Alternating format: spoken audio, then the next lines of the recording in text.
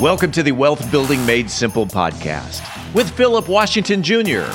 Today, Philip talks about love what you do or don't do it. Philip Washington Jr. is a registered investment advisor. Information presented is for educational purposes only and does not intend to make an offer or solicitation for the sale or purchase of any specific securities, investments, or investment strategies. Investments involve risk and, unless otherwise stated, are not guaranteed. Be sure to first consult with a qualified financial advisor and/or tax professional before implementing any strategy discussed herein. Past performance is not indicative of future performance. And now, here's Philip. All right, we are back with another episode of Wealth Building Made Simple, and brought to you by PhilipWashingtonJr.com, which is, check out the site. It's a site for learning how to take your business or a podcast and attract the customers and clients that you want.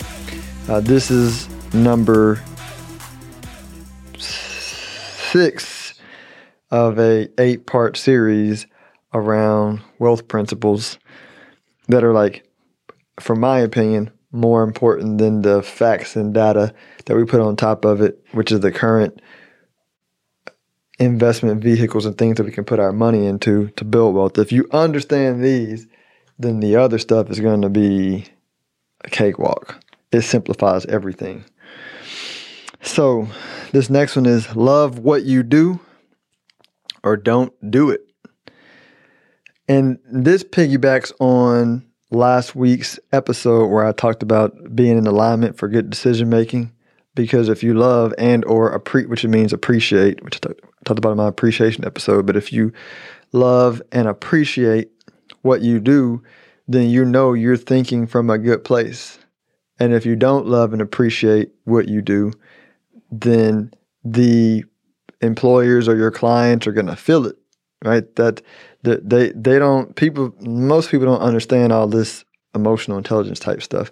So they may look at you and they may go, man, this person's not operating the way that they should be, or I don't like this person in the workplace, right? Because the vibration that you give off or the energy you give off when you're not in a state of appreciation or love or positive emotions is a negative one, right? You may not, I had a friend who was like, hey, yeah, what they say, they were like, they were saying, hey, when they're upset about something, they would just do their best to not show a facial expression. And then the people that were around him a lot, they were like, he says, can y'all tell when I'm upset? They're like, yeah, absolutely. Like, you do this and you do that. And they were shocked. And I was like, yeah, people think you can hide how you feel. You don't. We all do a terrible job at it. Like, nobody does it well. And a lot of times it's perceivable. A lot of times it's not. But the point is, if you're not in love with what you're doing, then you probably shouldn't do it, because there's going to be a point where you are separated from that job, business, or opportunity, and it's not going to work out the way that you work out, or it's going to be extremely stressful along the way, which is a self-reinforcing cycle of negativity until something breaks. And so the key is love what you do. Here's the other way to think about it too. Like, loving what you do doesn't mean you have to listen to this and just quit what you're doing. I think what I'm trying to say is, just like the analogy I used last time about a vehicle, going and having momentum, energy and momentum. I would say, but before you make a decision, first just stop not loving what you do. Just go neutral, right? So meaning, when you're doing something you don't love, but if you got to do it because it pays the paycheck, just stop, change your emotional state, go neutral. So you stop the negative flow, and then start thinking about, okay, what are some things that I appreciate about this? And it could be, you start general. It may be, oh, okay, I really like the customers. I really like some of my people I get to hang out with at the job. My boss gets on my nerves, but I can tell they really, really care about us winning and succeeding, right? And then you just start, building general to specific,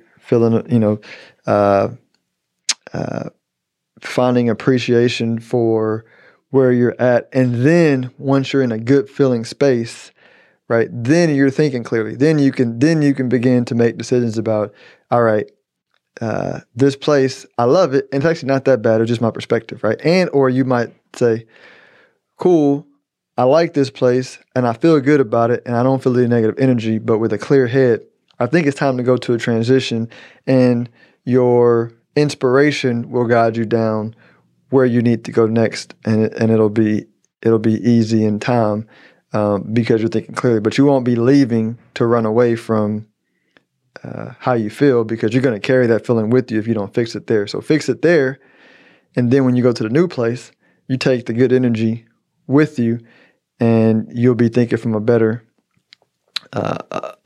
position.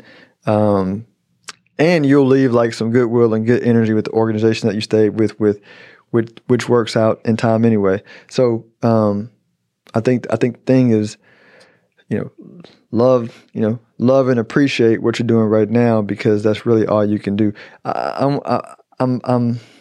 think I want to leave it there. I think I'm on the next episode elaborate a little further on that, but I'm going to tie it to what I'm talking about in the next series. So hope this helps somebody. Until next week, enjoy your... Actually, I keep saying next week, but we're doing these on Monday and Wednesday. So until the next series, enjoy it.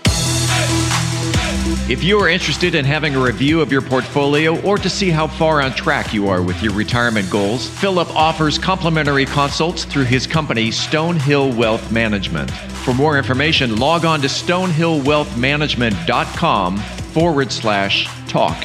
That's stonehillwealthmanagement.com/talk. Philip Washington Jr. is a registered investment advisor. Information presented is for educational purposes only and does not intend to make an offer or solicitation for the sale or purchase of any specific securities, investments, or investment strategies. Investments involve risk and, unless otherwise stated, are not guaranteed. Be sure to first consult with a qualified financial advisor and/or tax professional before implementing any strategy discussed herein. Past performance is not indicative of future performance.